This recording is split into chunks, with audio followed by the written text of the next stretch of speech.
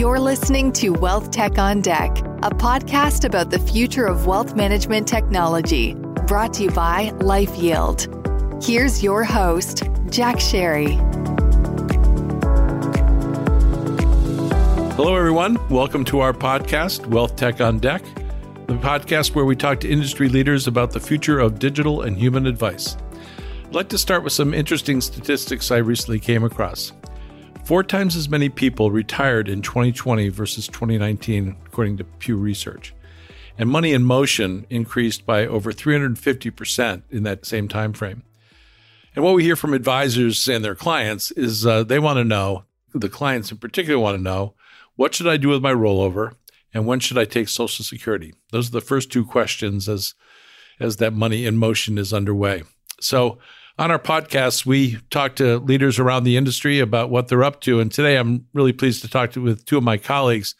They spend a lot of time talking to people like themselves, people that are building and creating platforms, ecosystems that will make a difference in helping advisors do a better job at helping their clients get better outcomes. So they talk to industry leaders. They're industry leaders themselves. So Steve Zushin is the EVP of Technology Adoption at LifeYield. And Harry Bartle is the EVP of Enterprise Sales. Harry and Steve, welcome. Good to have you guys on the podcast. Thanks, Jack. Glad to be here. Thanks, Jack. So Harry and Steve, there's all sorts of issues that you deal with on a regular basis, daily conversations with folks, opportunities.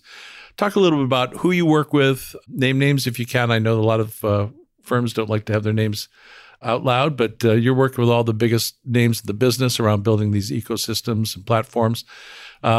Let's start, Harry, with you. Talk a little bit about what you do and who you do it with and what you're hearing from the people you're working with. Yeah, sure. Thanks, Jack.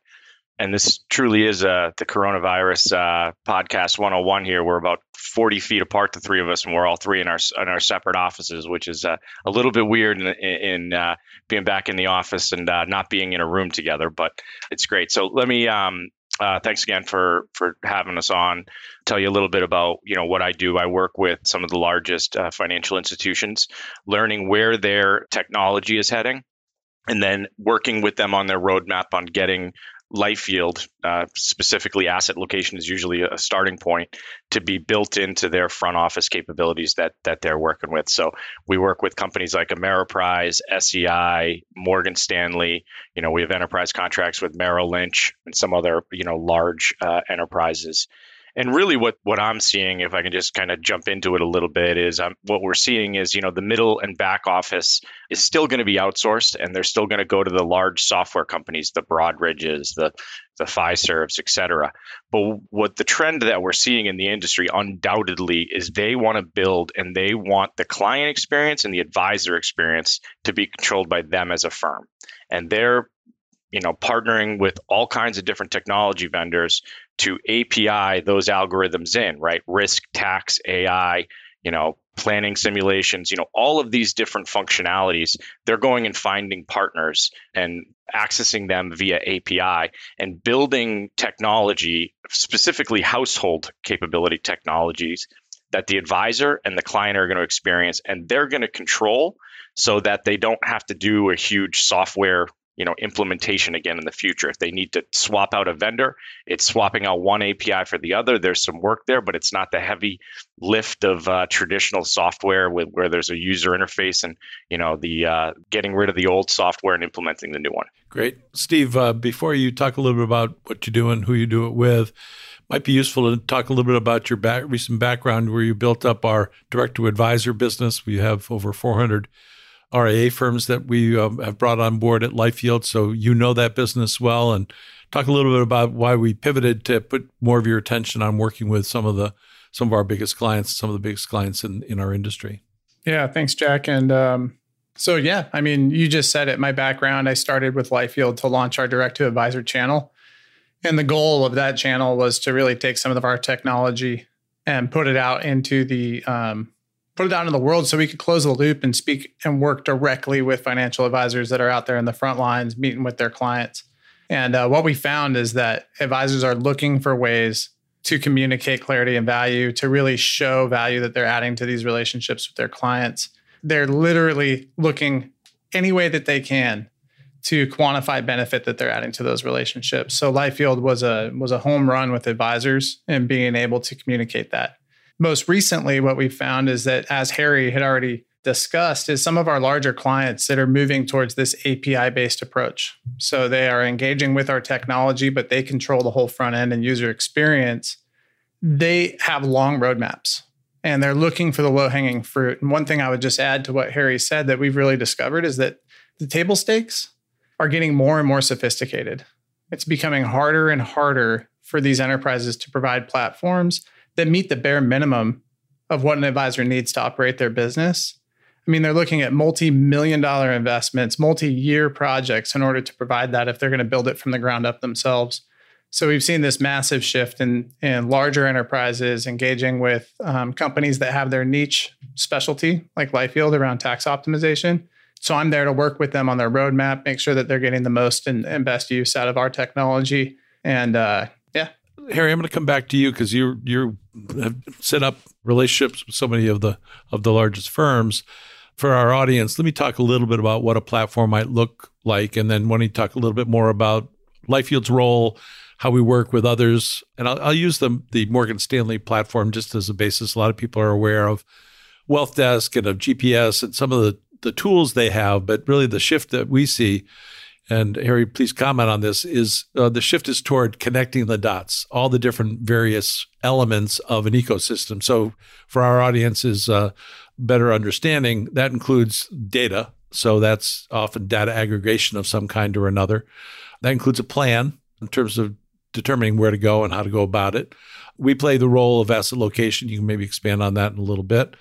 That feeds into a proposal typically about how do you organize the accounts. And this is all about household level management, multi-account, that meaning taxable, tax qualified assets, and so on. Usually a scoring. What we're finding, some of the work we're doing at Morgan Stanley includes a risk score and a tax score and a cost score. We'll talk some more about that in a little bit.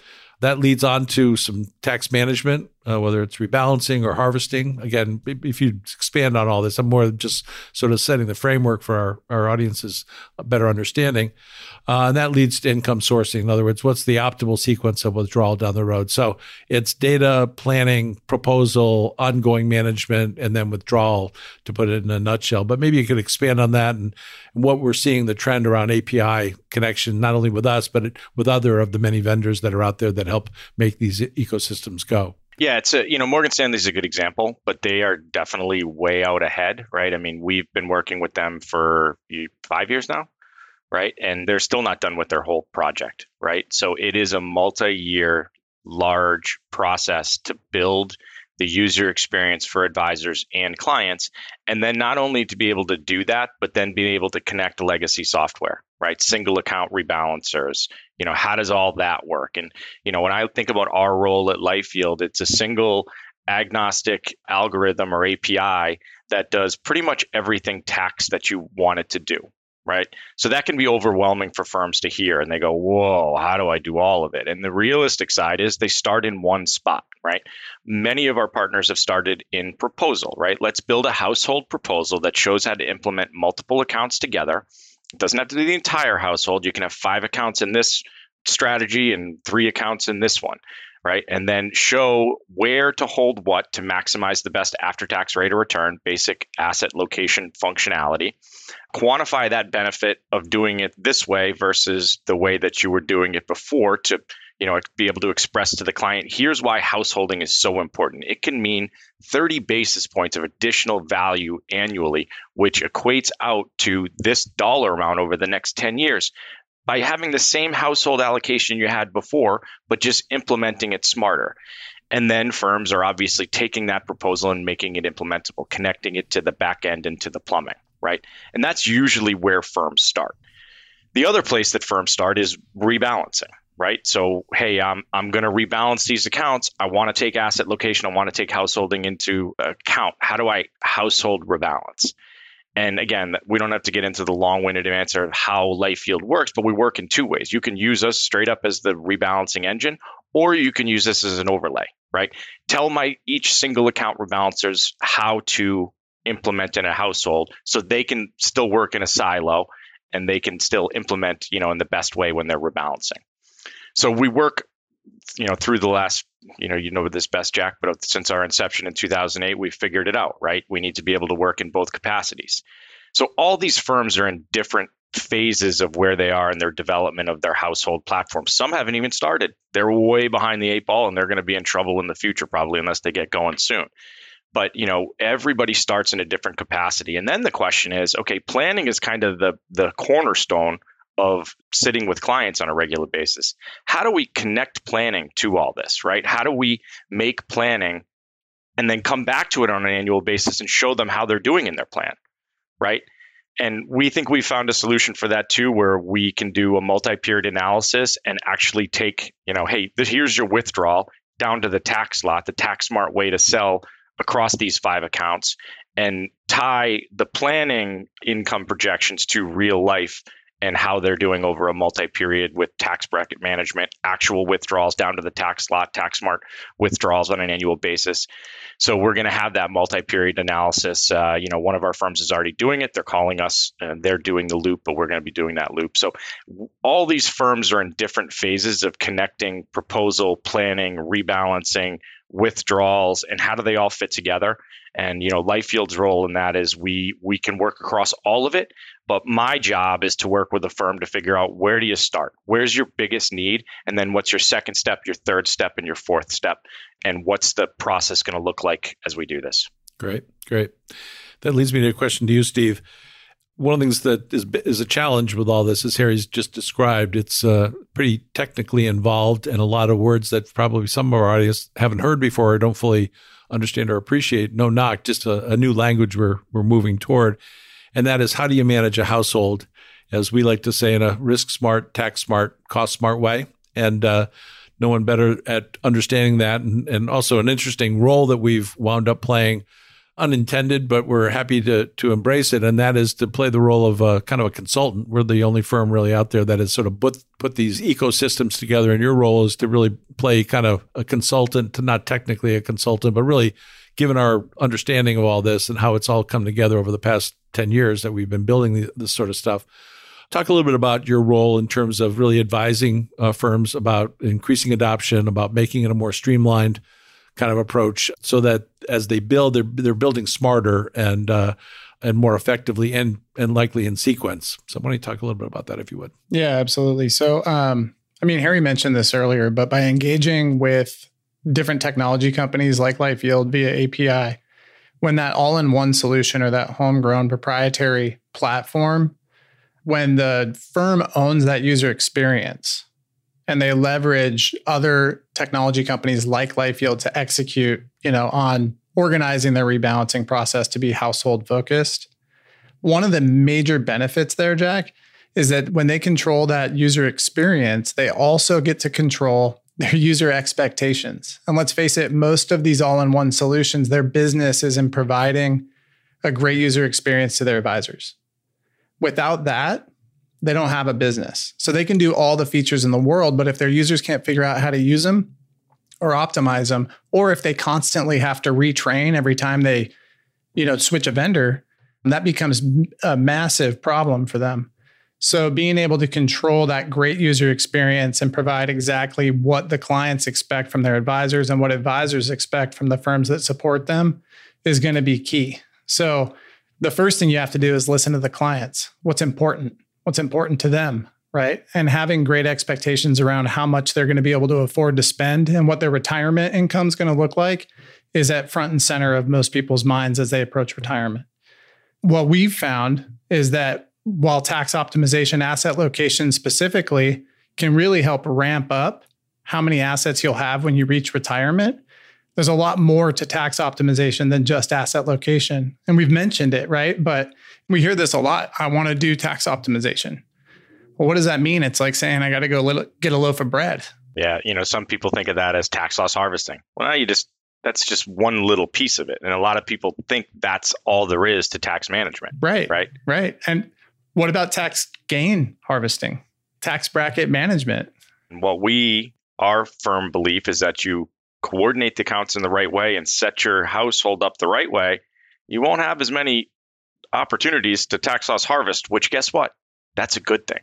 Exactly. And, another big thing which kind of put LifeYield's stake in the ground is how do you take a coordinated withdrawal? Very few people enter retirement with one account, So guys, what I'd like to do because that's at the tail end, we're still getting our audience up to speed on some of the stuff so you guys are down the road. I'm going to pull us back. We'll get to that toward the end, but maybe just to set up sort of the sequence, because as you mentioned, Steve, I think here you mentioned it as well.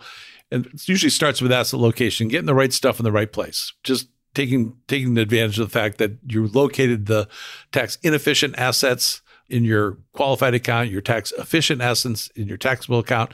And it's a lot more complicated than that, but that at least gives people a sense of a starting point. And one of the things I'd like to have you both comment, and Harry, maybe if you'd start with this, one of the things let me sort of identify the key levers of improved outcome, which are cost, risk, and tax. If you can manage cost, if you can manage tax, you can manage risk, you can improve outcome.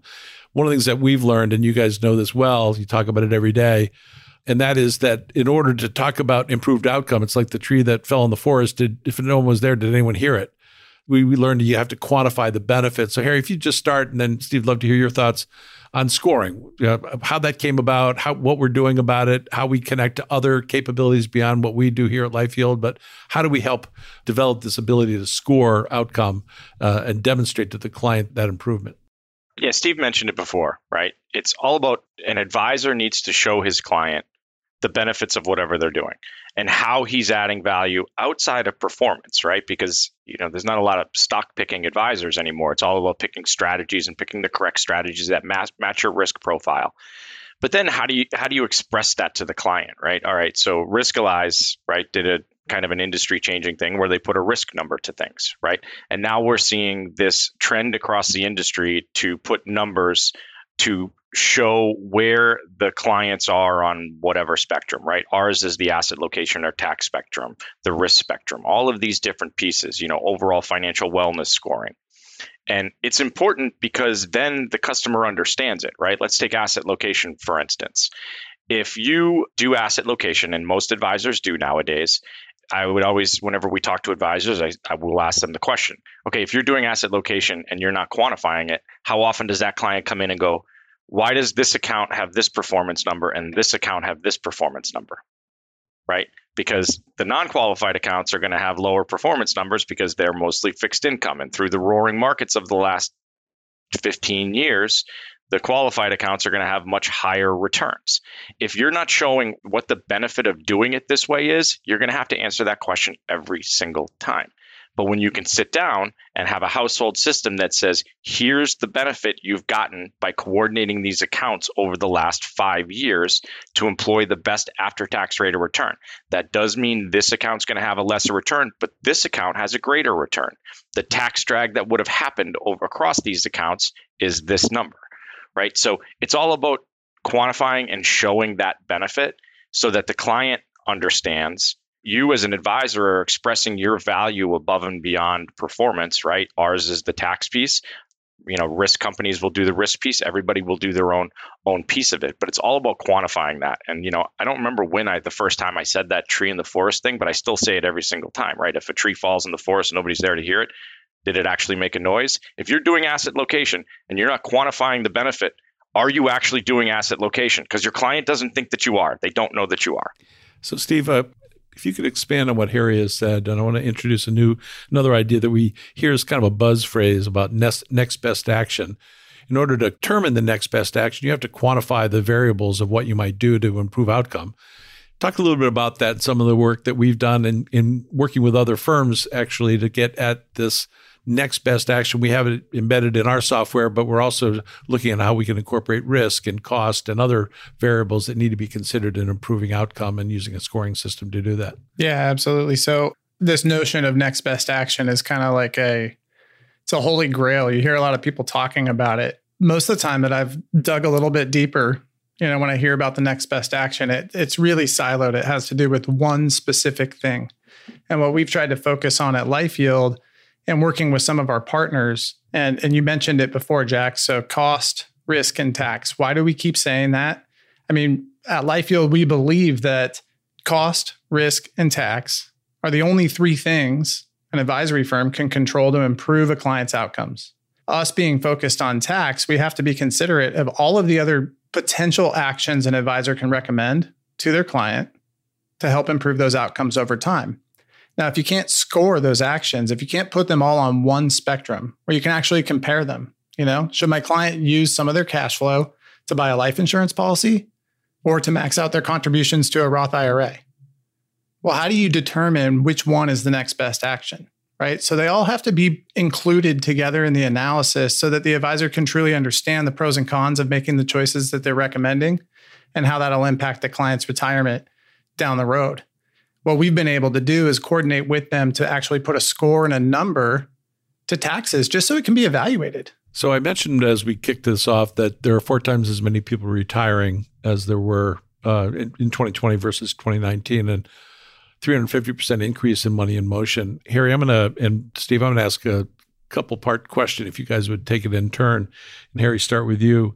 We have over 90,000 advisors that use our Social Security tool. And we find that they report, and these are some of the biggest firms in our industry, New York Life and Merrill and so on and so on. Often the first question is, what do I do about Social Security as they're considering retirement? So if you talk about that, and then Steve, if you'd follow up, the other big question we hear is about the rollover. If you talk about that, some of the work that we're doing there is so the 2 key questions. But Harry, why don't you kick it off? Then we'll close it out with a conversation on income sourcing. We'll ask you guys to both to chime in. So Harry, why don't you kick it off? Yeah, so there's a great nationwide study, shown at Nationwide for for some of their marketing materials, but they did a great study where they pulled about 10,000 of their near retirees and they asked them, hey, has your financial advisor showed you a proper filing strategy to file for Social Security? And it was 87% said they hadn't had a proper filing strategy. It might be 86 or 88, I forget the exact number, but it's somewhere in the high 80s. Their advisor hadn't shown them a proper filing strategy yet. And then of that percentage, they said, will you leave your advisor if they don't?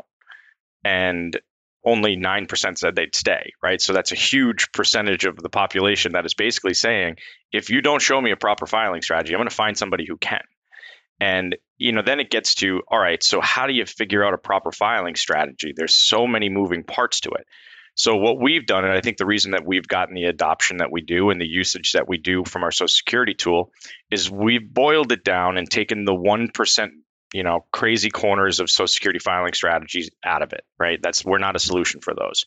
But for that 99%, we've really boiled it down to, a few basic questions, and we can compare filing immediately to the best filing strategy for this couple, right? Or for this individual. And, it's our most Apple product, right? It's by far the most user-friendly product. Out of all the users we have, the number of support calls and questions that we get is almost nothing. We also have a direct-to-consumer version, and we still get almost no calls with, 50,000 direct-to-consumer users using the tool. And that's because we've made it so simple and easy to understand.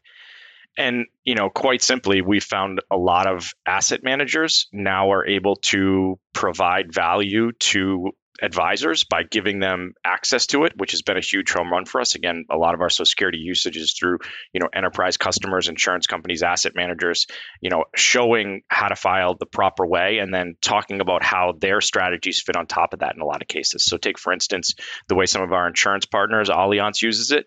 They'll talk about, all right, now you have your filing strategy that you've decided on, you've walked through with your advisor.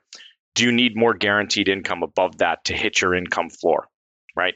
And they then show how their products, and we've built a custom version for them that shows how some of those insurance products will fit and fill that second layer of income above Social Security to get to that minimum number. And maybe there's a third layer, right? The third layer is, this is what I'd like to have, right? Social Security's giving me 70 to 7,000. I need 100, right? So what kind of product can fill that gap? And then what I'd love to have is 130. So maybe there's a strategy that fits to shoot for a little bit higher and get to that 130. So our Social Security is the basic filing. And then we also layer on top some basic planning aspects to having that conversation, which usually leads an individual to a full financial plan. We've had great success with that. And, I think adoption has been through the roofs. Well, again, Steve, I'm going to ask you in a minute about rollovers, because we have a similar kind of approach there where people are trying to figure out what do I do with my rollover. Same on Social Security, as Harry has just highlighted. It tends to be the first question advisors hear, what do I do about it? And then as they get into it and it's resolved, that oftentimes it's suggested that they wait. And depending on who's delivering it, they can make recommendations in terms of improving the outcome further, and we support that with software and so on. But you're kind of getting people headed in the right direction where they start to feel more comfortable that it makes sense, because we show it in dollars and cents. We highlight the financial benefit to the investor, and they start making better and more informed decisions. Steve, you've done some work, and we're talking with a number of the leading firms on this idea of the other big question being, what do I do with a rollover? And talk a little bit about that, because there's a very large firm whose name will go unmentioned in our industry that takes the lion's share of the rollover business, but that firm also sees a good chunk of those assets going out the door because there's not a lot of value in between. And some of the things that you've been working on of late might be of interest to our listeners around showing how to pull accounts together and show how to improve outcomes. Somebody talk a little bit about that, if you would. Well, first, I'll just mention, to piggyback off of what Harry was saying with Social Security, is none of these individual decisions happen in a vacuum. So each one needs to be personalized for the client. Without that personalization, it usually causes unintended consequences. So if you're maximizing Social Security to get the most amount of money from the Social Security Administration you can, that might cause you to have to work longer than you originally intended, right? So having a good understanding of the financial picture, a rollover 401k is a big part of that. So generally, or traditionally, shall I say, the rollover 401k really isn't up for grabs until someone goes to retire. What we're seeing more and more often is people jump careers. So throughout their career, as they get closer and closer to retirement, there are more opportunities that these rollovers are up for grabs. Now, depending on their relationship with an advisor, sometimes that is, if the relationship is really good, it's just an ask. It's a no-brainer that it's going to become part of the household and that advisor is going to manage those assets and coordinate them. But what we also see, and as you just mentioned, if there's no relationship there, we really need to be able to quantify and show the client, give them a reason that the rollover should be included and coordinated with the rest of their assets, right? If I don't have a clear picture of all of the assets that you have, and if I don't have the ability to advise on those assets, and apply things like asset location or a coordinated withdrawal strategy, well, our chances of having improved outcomes throughout retirement are extremely low. So all of those things play off of each other, depending on the stage of, or the life stage that the client's in, right? But that rollover becoming part of the household gives us the ability to apply some of these improved outcome strategies that we've defined, whether it has to do with taxes, coordinated withdrawals, applying the perfect Social Security filing strategy for them. All of those add up to one sum. Yeah, and as you guys both know so well, when we work with, as we found with our Social Security tool, with the 90,000 or so advisors that use it, I mean, we had no idea it would get that kind of applause, attention, appreciation. In fact, two of the firms mentioned earlier, 98% of their advisors use the tool and regard it as their most useful tool in working with clients, because it not only addresses a big client concern, but it also sets up future business. So, Harry, I want to move on with the same concept of what Steve just described, because we're going that way with the rollover. That's, again, an important question. I think of a rollover as a commodity. What's the reason I would go to firm A versus firm B? I think as you can coordinate accounts, that would seem to be of benefit. We'll talk some more about that, I'm sure. But Harry, if you would talk a little bit about what we're working on with regard to income sourcing, because it's complicated, it's challenging, it's difficult, needs to include a few things. Whatever Harry doesn't cover, I'm going to ask you to cover as well. So when you talk about where we see things going on the income sourcing front. Yeah, if you think about an early part of financial planning that's done with the client, whether that's a new customer or someone you've done a plan with several times through the years, is, okay, let's talk about what you're going to have in retirement, right? And then project out what you're going to take and how much you're going to be able to take from that pool of assets through this number of years, call it 20 years. Everything's done through like capital market assumptions, and it's categories, and it's all kind of assumption based upon how much you have in this pot. What it's not taking into account is can I do it tax smart, right? What tax lots am I actually selling? Which accounts am I doing it from? When am I converting to Roth? What's my bracket management through the years? So what we've come up with is something that's going to marry that planning to real life. So we're going to take the inputs that were done in the plan, right? The income tax bracket management, the Monte Carlo simulations. We're then going to marry that with, okay, in year one, you're taking $50,000. Here's the tax lots we're going to sell in the portfolio. We're going to do your non-qualified first. We're going to save your qualified. Year three, we're going to do a Roth conversion, right? But we're doing it in real life because we're actually showing you what tax lots to sell along the way, right? So we're going to marry the two and say, okay, now we're not just going to give you a simulated plan that doesn't actually look at your holdings. We're going to do the sells in a tax smart way. Come back, get the assumptions again, do this analysis over 20 years, multi-period analysis.